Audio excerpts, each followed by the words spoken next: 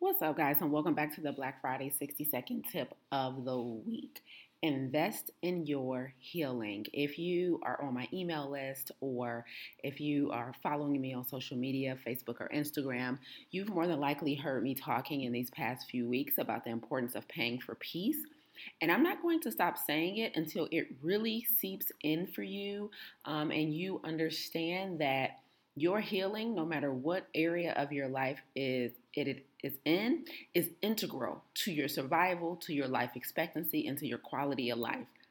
You know, I think a lot of times when we experience trauma, whether it be physical trauma, emotional trauma, um, we as people of color have adapted in a way that fortunately or unfortunately allows us to kind of coexist with that unresolved trauma, right? And so because we find a way to manage our day and our lives with this thing, right? Whether it be chronic pain, chronic fatigue, chronic disease that we got to take medications for, or high amounts of supplements for, or whether it be ongoing debt or trauma from childhood, or professional trauma where we're literally just dying inside a little bit, from the work that we feel like we have to do every day to keep a roof over our head. Like whatever type of trauma we may be experiencing, we have people of color, because of our resilience, because of our tenacity,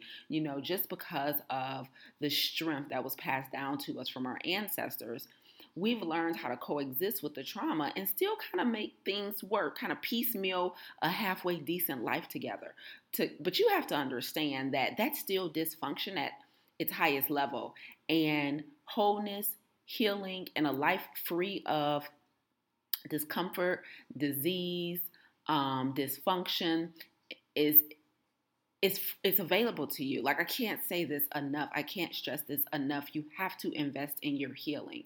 Investment is not always financial.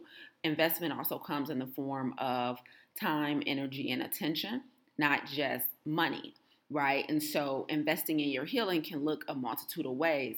But the biggest thing I want you to do is direct energy toward overcoming that particular pain point, right? Because we can have things that are going on in our life that we know we're not addressing head on.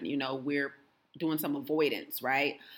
We don't even want to open that box and start unpacking that debt. We don't even want to open that box and dig deep into that emotional trauma that you've been trying to overcome from a loss of a parent or a loss of a marriage or an unhealthy relationship with someone in your life, or trauma that you experienced as a child or as a teenager or as an adult. Like, you gotta get that box out the attic and start unpacking it. Let me tell you, the grass really is greener on the other side here.